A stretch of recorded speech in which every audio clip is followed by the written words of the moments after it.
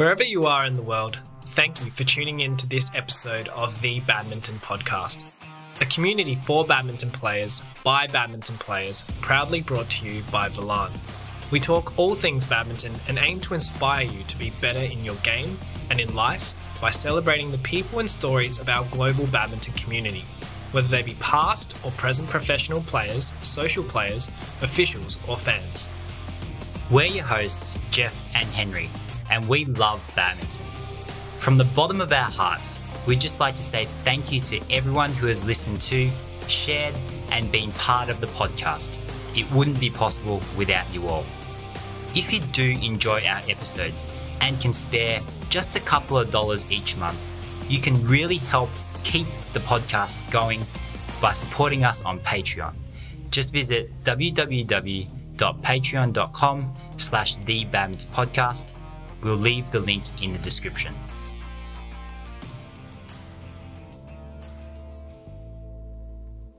Hey guys, Henry here. In this episode, we're talking to Martin Hargrave from Talk Badminton. So this is our interview with him. We hope you enjoy it. Make sure you do check him out. Talk Badminton is a podcast as well as a YouTube channel. So just a shout out to Martin. He's doing a great job for the badminton community, and we love it when other people are also trying to build the community, share values, share knowledge, and share the love of badminton with the rest of the world. So tune in and hope you enjoy it.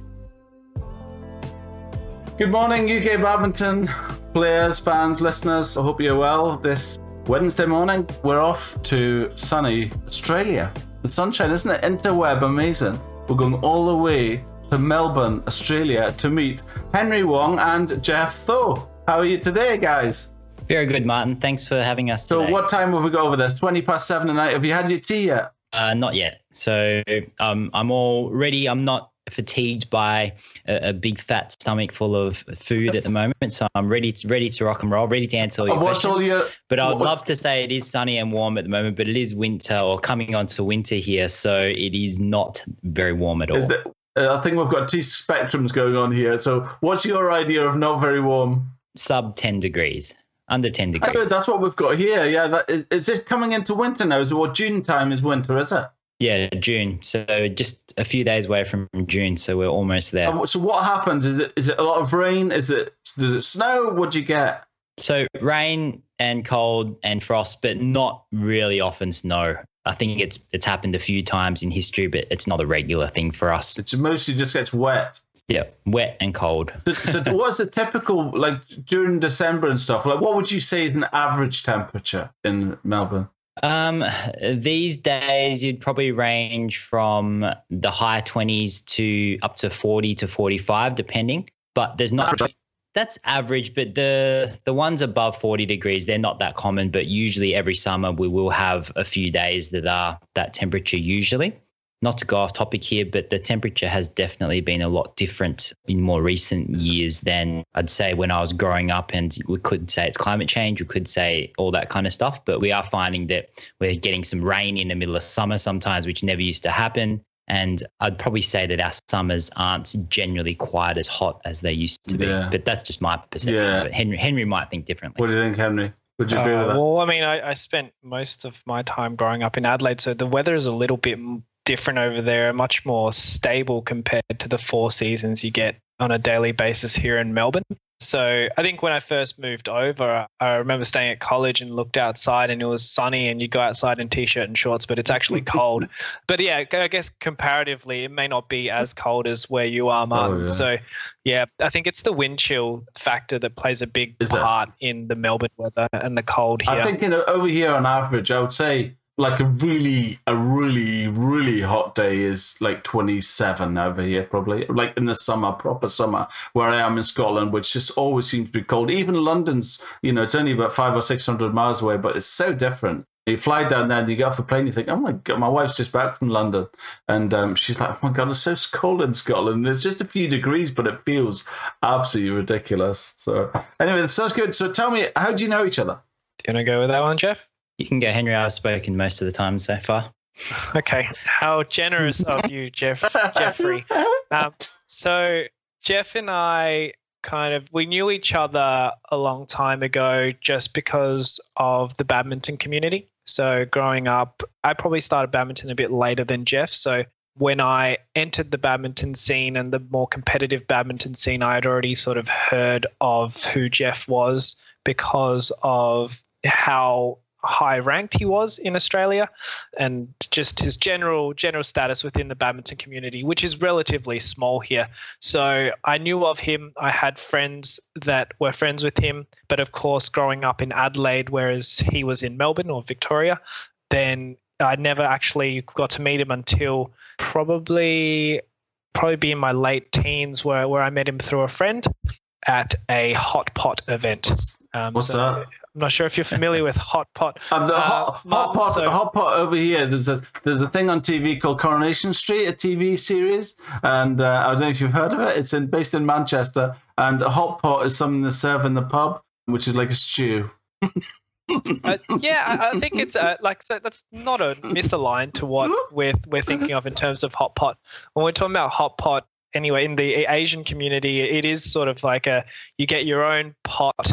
It comes with its own soup, and you basically dip, meat in there. You cook your own food in this hot pot, which is consistently heated up. And Jeff and I had this mutual friend, Sam, who essentially had a hot pot birthday event every year. And this one point, I don't know which birthday it was, but both Jeff and I had been invited, and we knew of each other through mutual friends, and we were able to connect then for the first time. So when you said I met him at a hot pot event, I literally thought it was going to be like some kind of badminton tournament, some kind of event, and it was some quirky name for a badminton tournament, a hot pot event. Basically, just everybody thrown in together and all playing against each other and everything. No, you're actually talking about a hot pot. Brilliant. I like that a lot. And so, what age did you meet? Oh, that would have been. I'm not sure actually. It would have been pretty late on in our teen years, or even early 20s, I'd say. But actually, what age are you now? I'm 33, just turned 33 recently. Good. And I'm 30. I'm 30. So, and how well do you think you know one another? Pretty well, I'd say. Good. So to continue on with Henry's story, we played Australian university games together. So we both studied at the University of Melbourne. So I'm not sure if you know Martin. So Henry did veterinary science. Right. He's a vet, but he's vet qualified, and I'm a dentist qualified. So we played for the university, and that's where we spent, I think it was a good week together, playing matches together in the team together, and that's how we started to get to know each other. Oh, I see. So I've got these standard questions, right, which I ask everybody, right? And I'm going to have a little try of a muck about with this and see what you know about each other. So I'm going to ask Henry's questions to you, Jeff. And I'm going to ask Jeff's questions to you, Henry. And let's see how it pans out, right? Let's see how well you know each other. So your full name, Henry, what's Jeff's full name? Any middle names? Easy. Jeffrey Uchung To. Good. Uchung Po. Okay. And the same... No, To. TH. Oh, of course. And same question, Jeff, to Henry. Hock Nin Henry Wong. Good. And your age? Oh, we just... Yeah, sorry, 33. Jeff's a little bit older. Okay, cool. And which one of you, who's the best player? Can I ask that question? Yeah, easy, Jeff. Easy question. You can answer that. I think you'll probably say you've both got different attributes now. Yeah, we have different attributes and strengths. Yeah. You're both singles players. I used to be a singles player, but now I don't play much singles because I have a pretty messed up hip because of all the badminton I played and trained. So I do play singles occasionally, but mainly doubles now. But when I was playing and training full time, it was singles. Yeah. Did you have problems with hard floors where you trained? Not necessarily hard floors. I'm sure that contributed to it, but we were on sprung floorboards as well. It's just the very common hip injury of badminton players, which is twists and turns, isn't it? They say it's an unusual. What was I reading about it? They're saying it's an alien thing in the human body to jump and twist while you're in the air. It's something that your body is not designed to do, right? Jump up off the ground and turn, and so you land in a different position to where you took off. It's quite an unusual thing, I think, in badminton. It does look very good when it actually happens. Yeah. No, it's impressive. No question about that. And family, let's talk about brothers and sisters. Jeff, have you got any brothers or sisters? Henry, you already had. It's okay. Let's just go back to traditional. So, Henry, have you got any? Because I'm getting confused myself, to be honest. I thought I was answering Henry's question. Yeah, you can do that. Go for it. Okay, then. If you know that answer, go for it. Henry has one older sister, Winnie. And does she play badminton? No. and never. Technically, she has. Is she good? She technically has. During high school, she played for the school. Is she good? But yeah, definitely not anymore. So you're from Adelaide, Henry? Yeah, technically I was born in Hong Kong, but I moved to Adelaide, South Australia when I was 8 months old and grew up there until I moved to Melbourne for uni. And Jeff, sorry, are you from Melbourne originally, or where did you grow up playing? So I was born in Malaysia, and I was only 4 months old when my parents migrated to Australia. And I grew up in Bendigo, which is about 2 hours from Melbourne. What's the badminton scene like in Adelaide? First of all, Henry, what was it? Was it a popular sport? Was there a good facility? What? Definitely not popular. Almost non-existent when I was growing up there. So I was one of those people who didn't actually know what badminton was. And that when people asked me what badminton was, I probably would have been one of those people that said I played that once in a backyard, which I did when I was a child with my with my mum and my sister. So my earliest memory of badminton was actually in a park somewhere, hitting the shuttlecock up into the sky by myself, and of course with my mum and my sister as well. But then when I was about 15 or 16, one of my close friends, he introduced me to badminton, the actual sport. So yeah, it's almost non-existent back then, but there's certainly a growing participation in the sport. Going back to that friend of yours, did he play a lot? Was he in a club, or what was that like? Why did he know badminton and you didn't?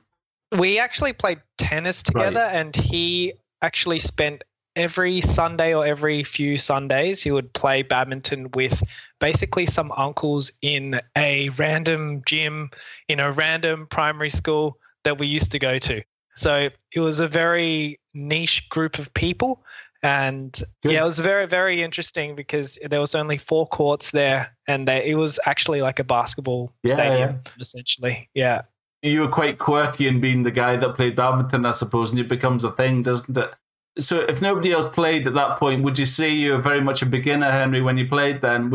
At what point did you start to take it quite seriously, I suppose, like competing and getting coached? How was the coaching experience in Adelaide? It didn't take me long to take it seriously because I actually found it very enjoyable the first few times. I think switching from another racket sport, being a tennis player, and switching to it, it felt easy, although everything I was doing was wrong, technically, from a technical perspective, the strokes and whatnot, and I was trying to hit topspin on a shuttlecock, which didn't go too well. And I was using my arm for most of my hits. So like I'd generate a lot of movement and very little movement to the shuttlecock. But it was I found it really enjoyable. And the love sort of just started there. The passion sort of grew very rapidly. I started playing, 2 or 3 times a week. And then I got involved with my first tournament with this friend who introduced me to the sport. And that's when I was, I guess, initiated into the badminton world, because I've got to meet a lot of friends, as I said, mutual friends with Jeff, who actually played the sport properly, and I sort of realized what badminton was at that particular point in time. And from there, essentially, I started to take it seriously. So I joined the under-17 state team. So I started when I was 15 or 16, and then I got into the under-17 state team. So it was a pretty short period of time between finding the sport, falling in love with the sport, and actually trying to compete in the sport as well. I'm quite interested in the temperatures. Over here, it's very easy, right? Over here to get into badminton because frankly, it's cold all the time, right? It's always cold. It's mostly raining, let's be honest. And you don't have 25, 30, 40 degrees, right? So quite often in the UK, you want to be indoors. Right, I imagine over there when it's a heart of summer. So, and also, how does the seasons work, Jeff? How does a season work? Is it a June, July, August, September sport, unlike the UK? No, it's basically a year-round sport. So funny that you say that. We were talking to Steen Peterson, our commentator for BWF, and he was saying one of the secrets of Danish badminton, why Denmark is so good at badminton, is weather's so terrible, so no one wants to be outside. Not like competition for other sports. But I guess from that perspective, the badminton scene in Australia, it's pretty much year round. So there's winter competitions. When I was growing up as a junior, as just a kid, we used to have winter competitions, summer competitions, all the way through the year round. In comparison to some other sports that definitely seasonal, like your cricket, your Australian rules football, netball, and those kind of sports. But yeah, badminton is very much a year-round sport over here. And so when it's beaming, I guess you have the extremes where it's really hot and you probably want to be indoors with air conditioning, right? That's the opposite, isn't it? You know, if it's 40 degrees outside, you probably don't want to be indoors. So probably an outdoor sport is probably an indoor sport is quite good because the aircon's on. It's like going on holiday. I don't know if you've ever done that. You go on holiday and you go and sit in the car because it's the only place that's really cold. Actually, there isn't really any halls or badminton halls here that does have aircon. So when it's 40 degrees outside, it's about 50 degrees in the tin shed, which is at the badminton hall. So it's actually probably hotter. Oh, I see. It's a big tin shed. Oh, I see. Okay, good. So back to questions. Brothers and sisters, did I get that from you, Jeff? Do you need me to answer that one? Yeah, go on then. Yeah. I don't know if I'll actually get this right. I know Jeff has a brother called Gary and a sister, I believe. And are they older or younger? One sister. I think it's one sister. You're going to have to confirm that for me, Jeff. You're terrible, Henry. You don't even know me. What's going on? Our friendship is a lie. I told you. Yeah, so one brother, one sister, both older. And badminton players? My sister, so both of them used to play badminton. My sister only played until she was about 16 or 17. And she's the oldest. Her name's Elaine. And my brother, Gary, he played basically in the Australian national team as well. Really? But he finished up in around 2007-ish, about 2006, 2007, when he was finished. I don't think I went on. I would like to ask you that question, the same about where you grew up with badminton. What was it like where you grew up, Jeff? Was it a popular sport? Were you quite unique in playing, or what? Is it in your family? Do your parents? I didn't ask you that, Henry, either. Do your parents play? So... neither of my parents play badminton. Well, I mean, they have from a social perspective. Yes, but, of course. Yeah, nothing. Yeah, no, I guess I'm very interested in how people got into badminton, how they get to love it, why they started to love it, and at what point they thought, I don't want to do anything else but it, and then have a kind of a career in it and that kind of thing. I'm quite interested in. So it's really at the beginning. I'm probably not very good technically at names and all that. I'm quite interested in how people got into it and why people love it and how they got into it. That's just my thing. So yep. So I grew up in Bendigo, which, like I said before, is about 2 hours from Melbourne. So it's a very Caucasian-based town. So I was probably one of the few Asians in my school. Really? But in saying that, my dad used to play in Malaysia just socially, just fun, nothing competitive at all. My mum didn't play at all. My brother and sister used to play tennis, and then they started to play badminton. And because they're both older, I just went straight to badminton. I didn't really have any tennis lessons or play tennis at all. So that was probably when I was about 8 or 9 years old. And then by the time I was 11, my brother, who's 4 years older than me, he was competing in some Australasian championships, so under 17 Australasian championships, which is basically a championships between Australia and New Zealand. That's cool. And he was playing for the state of Victoria, and I loved it. So that's when I started to take it a lot more seriously, and then I was able to actually qualify for get selected into one of the Victorian teams the year after. So I was 12 years old playing in an under 17 competition. And then from there, it was very much a very, very big part of my life. I started training before school. So very different to Henry's experience because I loved the game. I wanted to do really well in it. And I guess I'm really lucky that my parents were really supportive in that way. So from there, it was state and national teams that eventuated in the junior level. There was probably one of the highlights was the Youth Commonwealth Games. That was actually the second Youth Commonwealth Games, which was held in Bendigo, and playing for Australia there in my hometown. So that was a great experience. Is it a big town, Henry? Jeff, is it a big town? So it's about 120 to 150,000. Yeah, I'd have to check it now. It's a big place, right? So it's a big place, but it was probably about 80 to 100 at that point in time because it has grown quite a bit, 80,000 people. And going back to your brother, are you very competitive with your brother? Did you compete a lot with your brother? And that's how when you're 11, you're competing against 17s. Is that because you competed against your brother, do you think, and it brought you stronger? Not really, to be honest. There was never a want to beat him or to be better than my brother. It was more, no, I don't know why. it was probably more of a personal thing that I wanted it to be good myself, not really to beat my brother or beat my dad or anything like that. There must have been a measure. There must have been a measure to what good was, surely. There must have been some measure to what good was at that point in your life that you thought, God, I've got to beat that guy. Was there anybody like that same question to you, Henry, actually, did you have anybody at that time when you're in your formidable year, in your early years, that drove you to become better? I wouldn't say there's a particular person I want to be. There's probably just the things I wanted to achieve, like make the state team or make it into the Australian team or win a national title. Or in the Australasian Championships, the competition, they always finish the tournament with rankings. So they would say you're ranked number 1 in Australasia, so number 1 in Australia and New Zealand. And that's what I wanted from a young age, to be number 1. So it's probably more the ranking and the selection into teams rather than beating a specific person. And when you're at that age, when you're that young, I guess there must have been somebody, I guess you have a coach that's driving you in that thought process. Did you have a good coach? What was that like? I did have a good coach, but I probably wouldn't say that he drove me into that thought process. I think that being the younger of 2 great siblings just made me want to always achieve big things. I was never someone that my parents had to nag to do anything. Really? I've always been wanting to do things. So the coach definitely helped 100%. He was a former Olympian for Australia. His name was Paul Stevenson. And there's definitely no way I would have gotten to where I got to without his help during my junior year. So big shout out to him. Good. And what was it? But in terms of the actual motivation, like? As a coach, what was he like? Was he technical? Was he physical? Was he very much involved with making you work hard, sweat hard, train hard? And how often did you train as well? Sorry, I'm missing you out, Henry. I'll come back to these. All of the above. Yeah, technical, physical. Yeah, so when I was in primary school, like probably grade 6, I was probably about 10, 11 years old when I started to take it seriously.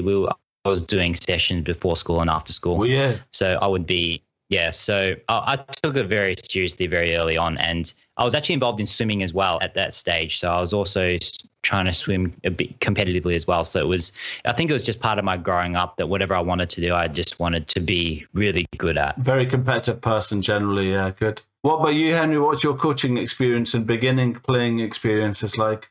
In Adelaide, what was the coaching like and availability of coaching? Obviously, you're big on... Interesting you were talking about tennis, because I've gone the opposite way. I've only ever played badminton, and last year, because of lockdown, you couldn't do anything indoors, right? So the one thing you could do is go and play tennis, right, outdoors. And I've grown to love it, but I'm the opposite of you. I'm all in badminton. I'm totally in the wrist. I'm totally this, which is totally alien, and the whole hitting a racket like this is just weird to me. When you've had the opposite, right? Yeah, so I guess it's for you. It's sort of an easier way to break your wrist when you switch from badminton to tennis. Trying to transition that. Oh, it's a night. That top spin is just not an action you have in badminton, is it? When you're getting top spin on a ball. Oh. Interestingly enough, Martin, that top spin, or sort of basically, are you familiar with the off forehand? No.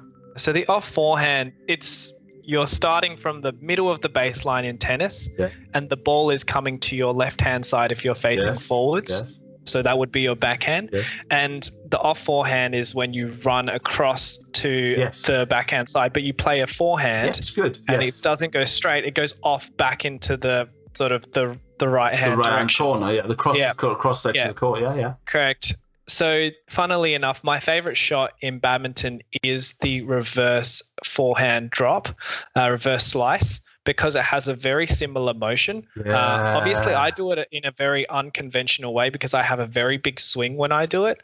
And Jeff's laughing at the moment because he knows that swing. He knows the shot. He knows that shot. Because it is one of my favorite shots, and he mocks me all the time when we do hit, just doing the shot as well with a very enormous swing. So in terms of, as you could probably tell, my style of playing is quite not as conventional as you might think, just because, like you said, there isn't much in the way of quality coaches. It's not to say that there aren't coaches in Adelaide, especially when I was growing up there. There are certainly much better coaches there now, which has helped lift the game, and certainly as part of the participation has really gone up there. So the quality of the players in Adelaide has certainly increased since I have left.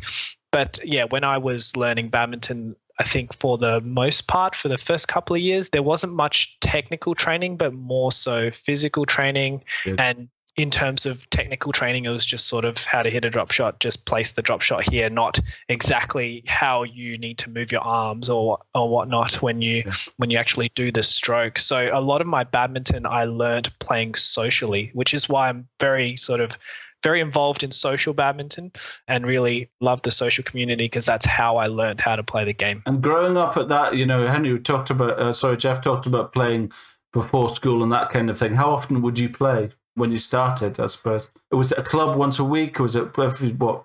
I got involved quite heavily very quickly. Initially started as social badminton on a Friday and a Sunday, but once I started to get involved from a more competitive level and aspired to, become as good as some of the players as I was playing with and got introduced to at some of the tournaments, and set goals for myself to get into the team as well as win certain tournaments that were available to play at the time as well.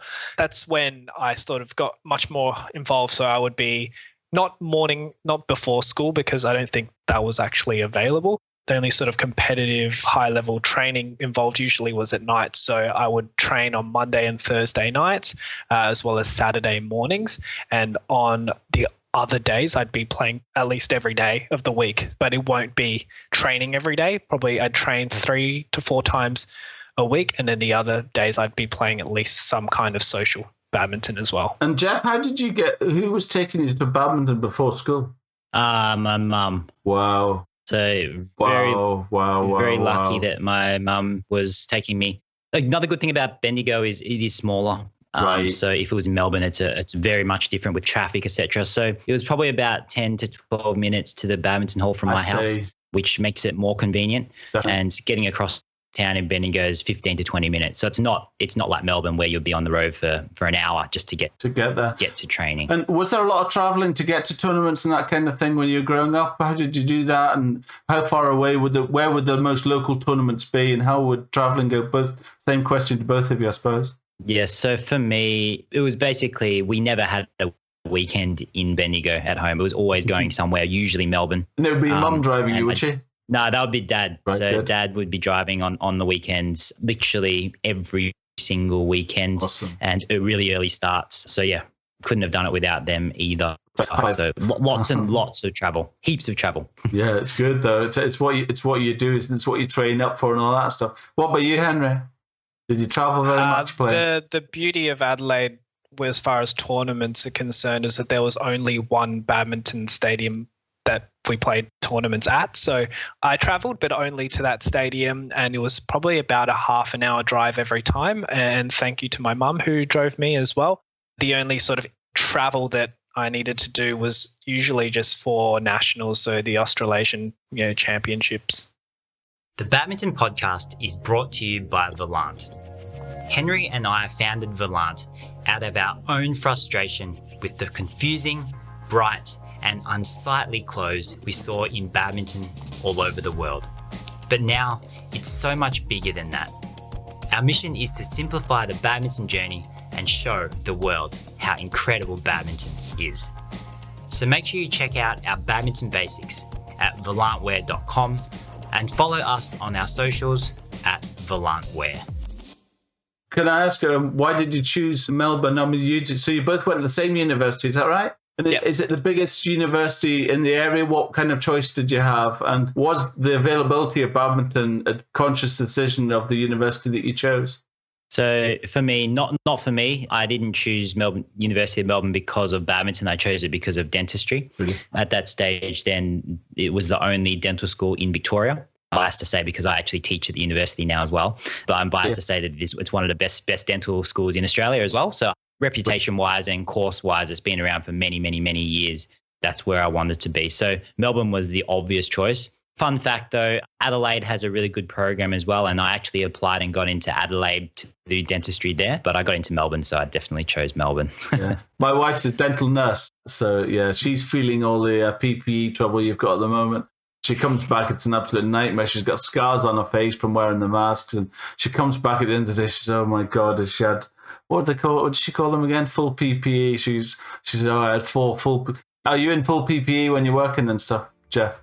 Probably not to the extent that she is, though, it sounds like. So we have our normal gowns and our masks and stuff, but we're not in a surgical scrub setup. Oh, she is. And changing it and changing it at every appointment. Every appointment, checkup she can handle, but as soon as somebody does a treatment, it's, oh my goodness, it's unbelievable what they go through. And you're a vet, Henry?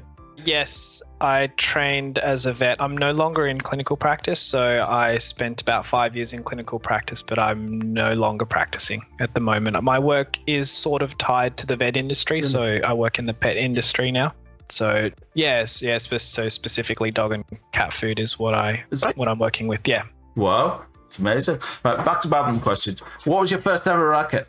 There's two. I had two about the same time. I can't remember which one I got first, but I can't remember what it was. One of them was a Pro Kennex. Yeah, oh good, yeah. And one of them was the Prince 500. I remember the Prince 500 because there was an Australian badminton player named Lisa Campbell, and she won a gold or a silver at the Commonwealth Games, I think, in 98, I think it was. Yeah, I think it was 98 and it was either 98 or 94. Right. But I won that racket at this little workshop that she held. So I do remember that moment when she gave me a new Prince racket. And it had the funny wireframe. That's right. Wireframes. That's right. Yeah, Prince 500. But you still remember. What about you, Henry? Technically, probably my first racket was actually a combo package of 2 rackets and a shuttlecock from Kmart. And I remember it being a nice bright blue one with essentially fishing twine as strings, because they'd just never break and they'd be at 15 pounds or something ridiculous in terms of their tension. That much? Maybe not 5 pounds. Absolutely brilliant. So your coach was Paul Stevenson, Jeff, yeah? Yes. Is that right? What were you, Henry? Who was your first coach? My first coach would have been Paul Godden. So a Paul as well. Thank you, Paul. And what was he like? Was he a very physical coach like Jeff, sorry? Was he into the athletic side, the performance side, and did he work you very hard to play, or was it mostly technical and kind of teaching you? Was he a physical person? Was he saying you need to be, probably your first coach probably wouldn't be like that, but have you had a coach in your kind of career that was quite physical, that you have a busting session kind of thing?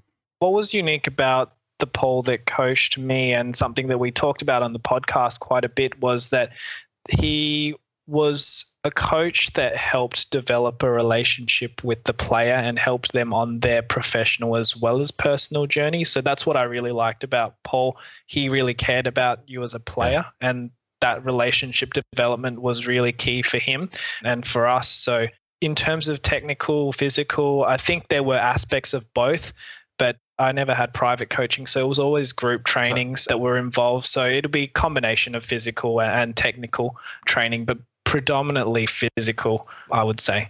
How critical do you think that is, Jeff? What do you think of that? You obviously had one-on-one coaching. How important do you think that was to you? Yeah, I did have one-on-one coaching. I think it was very important in the early years in the technical side, because then you're able to focus purely on one person and the technique of one person. So, I do think that's really valuable as well. How important do both of you think about the provenance of a coach? So how important, I'm quite interested in the idea that somebody that isn't necessarily an exceptional player and has never been an exceptional player could be respected by players for being a coach and not ever having particularly exceeded and got to a very high level themselves personally. Have you ever had coaching? What do you think of that? How important do you think it is that somebody has a coach that has succeeded? And do you feel that the coach has to have achieved a lot himself for you to take lessons from?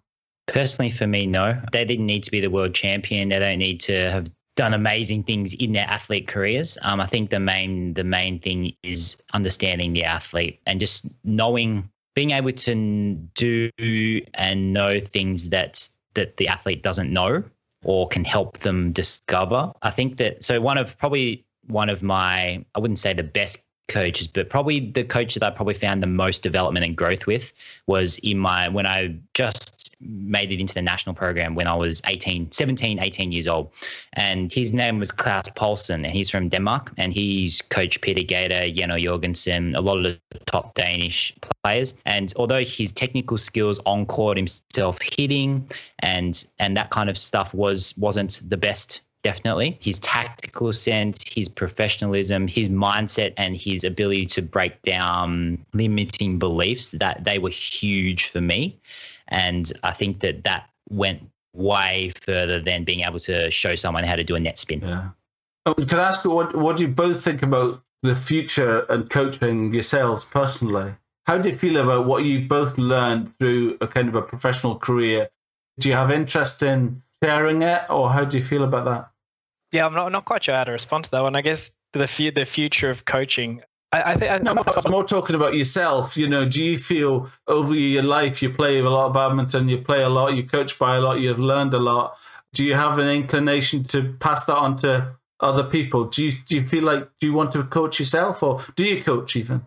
I don't coach. I think some part of me would always want to contribute back to the sport, which is why we're involved in so much when it comes to badminton, whether that be giving back through our podcast or sharing or engaging with other coaches, professional players, etc., and getting sharing their knowledge and wisdom with the community as well. As for sort of personal one-on-one coaching, it's never been on my list of things to do.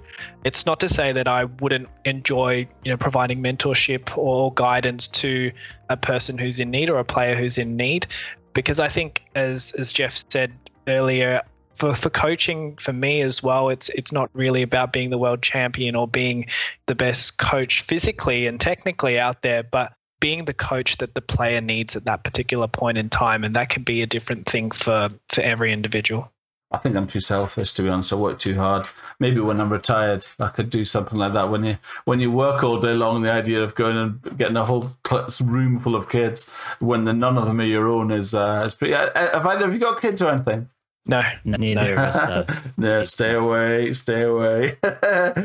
So your most successful event, mostly singles, Jeff, but your doubles now. What about you, Henry? Did you play singles much?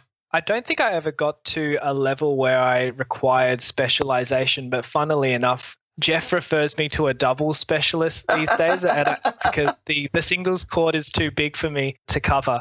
So I've decided that I'm a double specialist these days. A double specialist. And you're doubles as well now, Jeff, right? Because we're all getting old, right? 33. Yeah. 33 is very, very old. I don't get on the singles court much. No, these quite. days. Good. Yeah.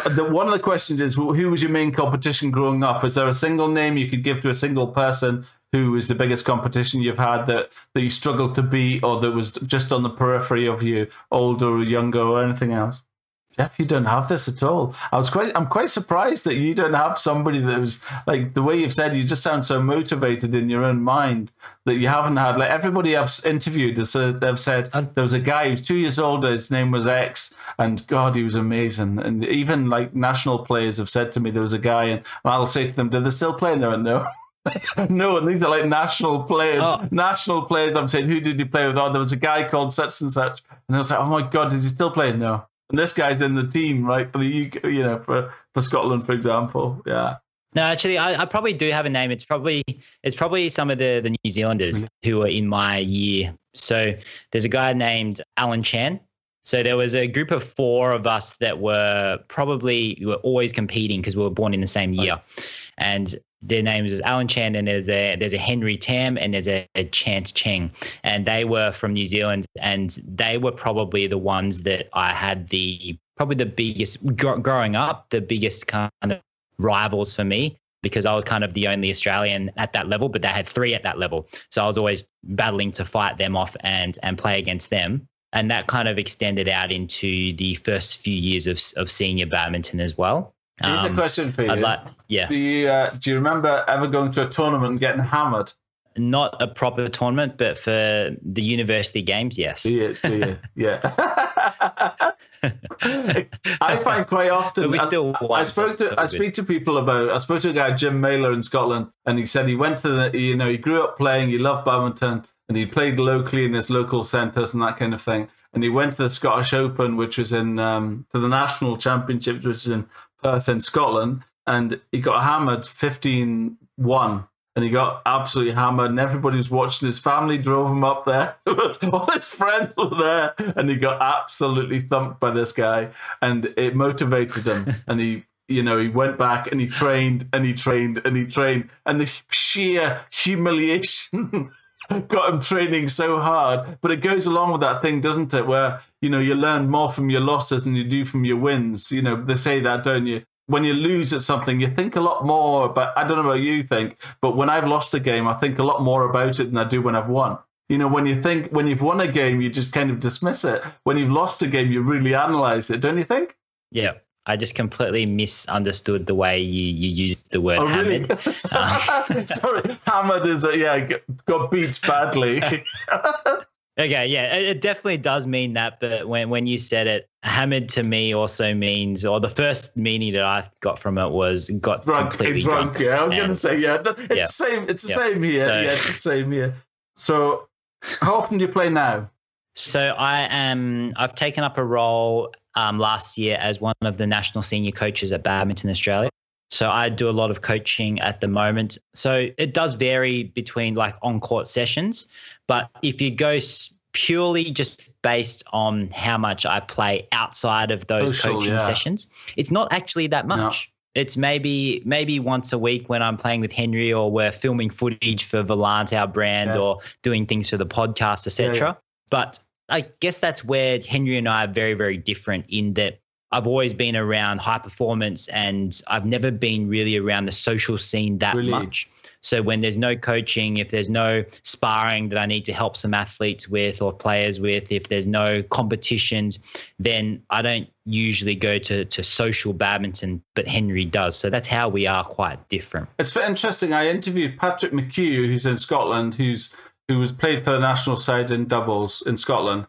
And I was asking him, you know, once you get to the bit when you're retired, 32, I think he's 33 actually, and he's started a coffee business called Power Press Coffee, which is about caffeine and athletics, right? Caffeine. Have a look at it. Power Press Coffee. It does as a performance thing, for CrossFit and all that kind of stuff. People take caffeine shots now, right? He does that now. Anyway, so I was asking him about how he gets to play, right, and how he feels about competing at a basic level. Once having played as well as you can, I guess like yourself, you played at the very, very highest level, and then to go to club badminton must be a bit kind of that kind of thing. So I was asking him how he gets his kick effectively, and he's taken to coaching. I said, "Why do you coach?" He said, "Is that about giving something back?" And he said, "Well, to be honest with you, it's I get to play with a young Scottish national side that are coming through, the best that you can get within Scotland, and that's how he actually competes, although he goes and he coaches,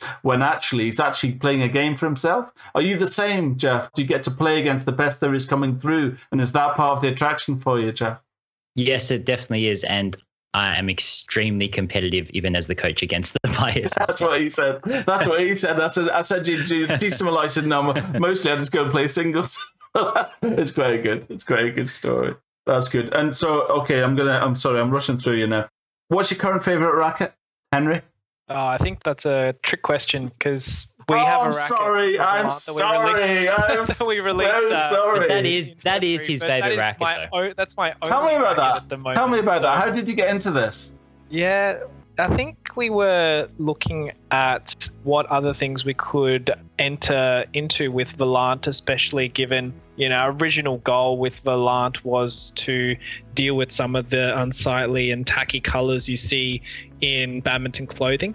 And we also sort of looked at, okay, so where else is a thing sort of tacky or difficult or even complex to understand? And so rackets was one of those products where we're like, okay, if I was a person getting involved in the sport and I walked into a badminton store, where do you even begin? Because there is a rack of rackets in store, say 30 or 40 rackets, various colors, or all these sorts of things. There's a picture. Yeah, right, something like that. Yeah. Sorry. The rogue, basically, if you know the definition of rogue person, is that they go and do whatever they want. Essentially, they go rogue. So it is our even balanced racket in both 3U and 4U.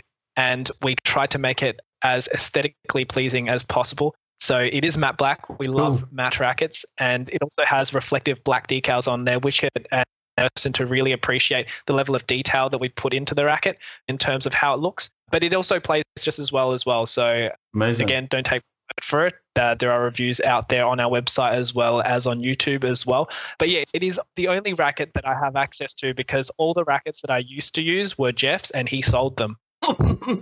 Really? So you both use your own racket? Well, that's a great... I am with you all the way. I'm a disruptor. I like to go, if there's, I'm into all sorts of stuff like that. I've been looking at... Have you heard of Oliver Sport? It's a German brand. They're into... I like the technology. Obviously, I'm a techie geek, and I like the technology. They have a chip in the butt. I don't know if you've ever seen that. If you look at Oliver, they've got a racket called, and they've developed I think it's a third-party thing. If you look at butt, you can actually just get it, but it's a bit messy. It's a little thing that goes on your butt of your racket, which holds a battery and a tracker, some motion sensing stuff, and it communicates with an app. You can actually buy them online, but they're quite... Oliver built it into a racket. And the app controls, so you play a game, and it's got the whole thing. It's like golf. It's racket speed. It's how many smashes you did, how many defensive shots you played. It's really clever. It's good. As much as anything else, it's just a bit of fun, right? Just so you can get. It's basically in the butt. There's a small section, right, of a battery and a chip in it, and it talks to an app on your phone. So after the game, you actually get to look at it and see how fast your smashes were. That stuff. I say it's pretty cool. Gimmicky, I would probably say, but a bit of, I think the racket, obviously you can imagine, I don't know about you, I haven't actually seen it yet, so you imagine it would have an effect on the weight, right? Imagine it's got some effect on the weight of the handle and that kind of thing. But to be honest with you, I'm going to try it anyway, so I look forward to giving it a shot. No, that's good for you. And what tension, what kind of string do you play with? Do you put in your volant? Is it VOLANT, Henry? Volant. Yeah, it's nice. Yeah, that's correct. It's nice. Where did the name come from as well? So the reason why Henry and I even started the brand was, yes, looking at the unsightly clothing and trying to make badminton look better from an outside perspective and to welcome newcomers into the sport so they didn't think like, oh, I'm going to play badminton, I need to wear all these colourful clothing. I have to tell you, I wear those clothing, right? My wife hates them. She's like, oh my God, is there anybody ever going to make some badminton clothing that's not gaudy, luminous green and orange and blues? And yeah, you're right. You're absolutely bang on the money with that. Yeah. So the whole idea behind doing what we're doing is to make badminton, to show the world how incredible badminton is by bringing more people to the sport, but making it more recognized because, as you know, badminton is an amazing sport, but some people just think it's a backyard sport that's slow and that's easy, and they don't know how good the best badminton players actually are. So that's why we actually created this. And from our perspective, everything that we do, whether it's the podcast, the people we speak to, whether it's the clothes that we make, it's the rackets that we have, it's all in the aim to make badminton look better. It's to welcome newcomers into badminton. It's to reduce barriers or break down barriers of complexity, like Henry said. So instead of being 40 rackets, there's a racket that's there for you that's an all-rounder racket. It looks good. You don't have to bring out a bright yellow racket and think, what does this look like? So everything that we are doing is very focused on trying to build the badminton community. So, of course, build the knowledge and the passion of the sport for people who already play, but welcome new players into the sport. And that's really what our focus is. But Martin, I have forgotten what your initial question was that led me to ramble on. Oh, no, the name. The name, yeah, Volant. Yeah, sorry. Yeah. Name of Volant. So because everything is very much related to badminton, we wanted to make the logo itself and the name of our brand tied to badminton because that's what we love. So Jeu de Volant in French, that's a terrible French accent, I know. I thought it was quite good. That is what the French used to call badminton back in the early days. And so we've used that name, and now Volant in French, when a French person says that, it actually means the shuttlecock. Right. And in English, if you define it, Volant, it means characterized by flight. And when we are talking about badminton, that is exactly how Henry and I feel. It feels like we're flying around the court. It feels amazing. It feels like you're weightless. Yes, that's right. Especially when you're playing well.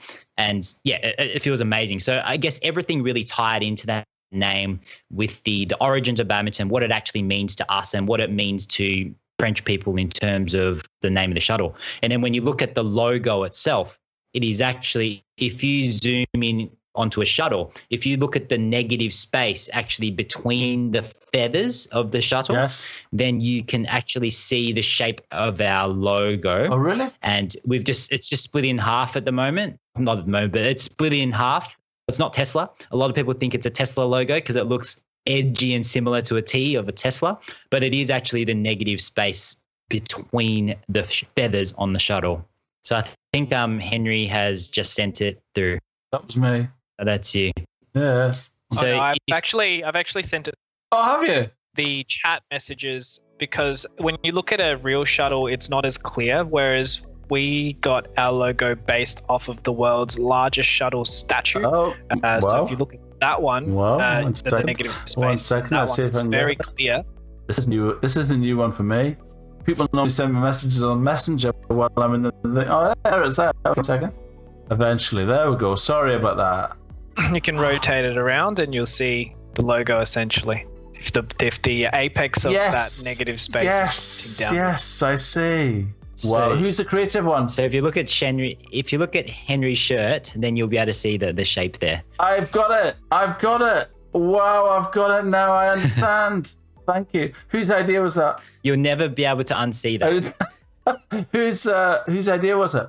Who said, I've got a good idea. You know the little bit in between the feathers and a badminton shuttle? That's it on the logo. Whose idea was that?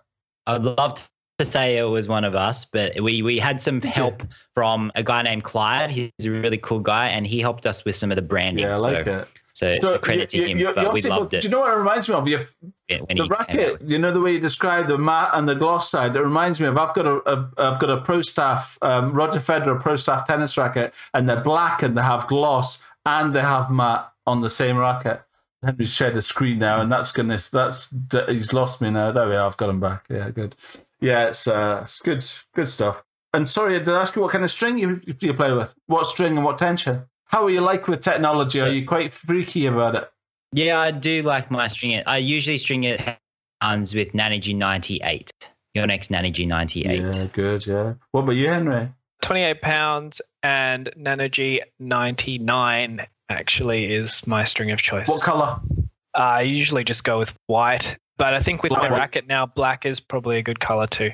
This is the way forward. Have you made yourself a stencil yet? You're going to have to get a stencil. Yeah, we've got plenty of those made out of cereal boxes and whatnot. That's absolutely fantastic. I can imagine if you had, is the dream eventually that you'd have like a full array of products? What's next, do you think? You've got a racket, you've got clothing. Would you like a shop? What? Would you like a retail outlet? Would you do it all online? What do you think of that in the future?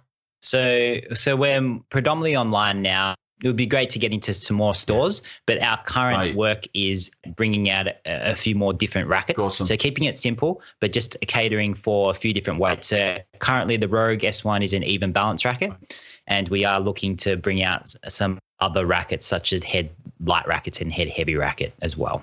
So look forward to. Yeah, I'm a big disruptor, so I'm with you all the way, brother. That's awesome. Your favorite event, favorite competition. Do you feel as competitive now as you did when you first started, do you feel? Second last question. Similar, but probably slightly less. Are you an angry competitor? Do you get angry when you lose? Yeah. Do you? Yeah. I wouldn't say I get angry and smash rackets, but I do get upset with my. So are you one of these people that you would say, probably don't talk to me for a little minute, please? Usually. After a tournament, definitely. Yeah, really good. Definitely. What about you, Henry? Yeah. You seem a bit more lighthearted than Jeff. Yeah, probably not as competitive as Jeff is, but I think from where I was and where I am now, I'm still just as competitive. I'm just not as good. Or maybe not so much not as good. I'm just not as fit is probably what I should do. The correct words for me to use. Do you have any extracurricular sport? Do you run or swim or anything as well? No. Do you do other sports as well? Golf, tennis, swimming? I play golf for fun. I run. I like doing yoga. I do a few other things. Yeah, it's good. Yoga and Pilates and stuff like that. Okay. Yeah. So listen. I've nearly finished. One last question, which is, what is it you love about badminton that specifically, which is different in other sports? I'll start with you, Jeff.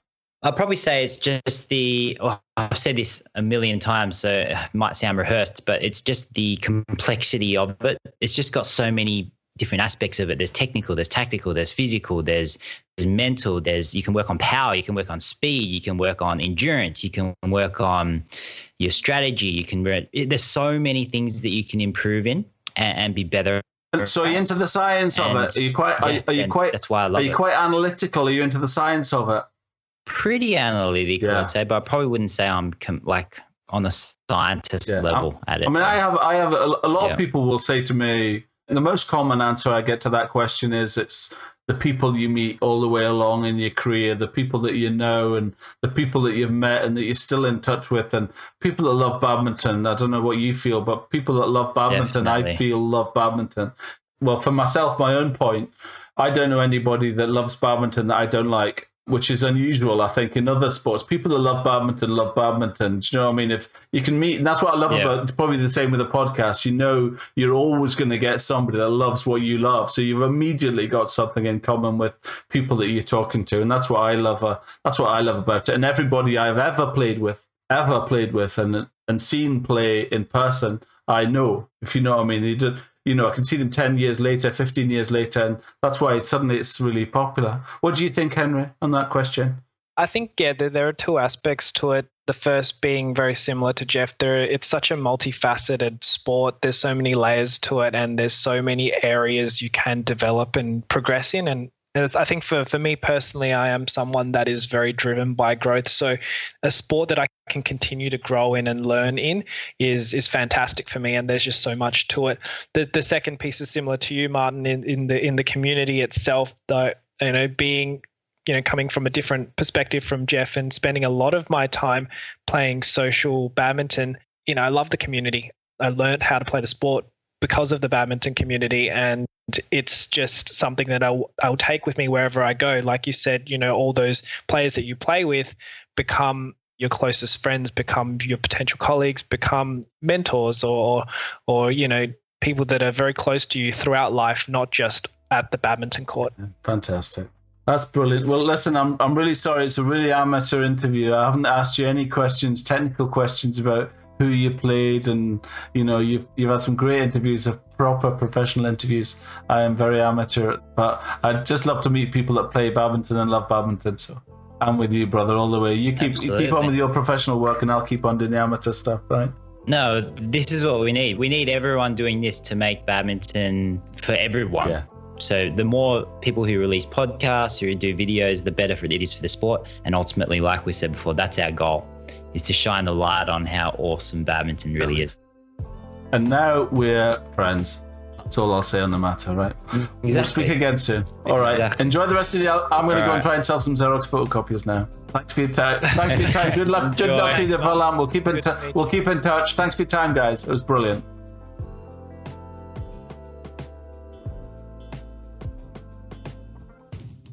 So from Henry and I at the Badminton Podcast, thanks for tuning in to this episode. If you've enjoyed it or found it useful, be sure to share it with your family, friends, teammates, and someone outside your badminton circle too, because with your help, we can show the world how incredible badminton is. To keep up to date with new episodes and who we're interviewing next, make sure you connect with us on Instagram, Facebook, and LinkedIn at the Badminton Podcast, and on Twitter at the Badminton Pod. Feel free to contact us and ask any questions, give us feedback, or request topics for future episodes. We love hearing from you. And remember to check out and shop for your simple and minimalist badminton gear at volantwear.com. Catch you on the next episode. Bye.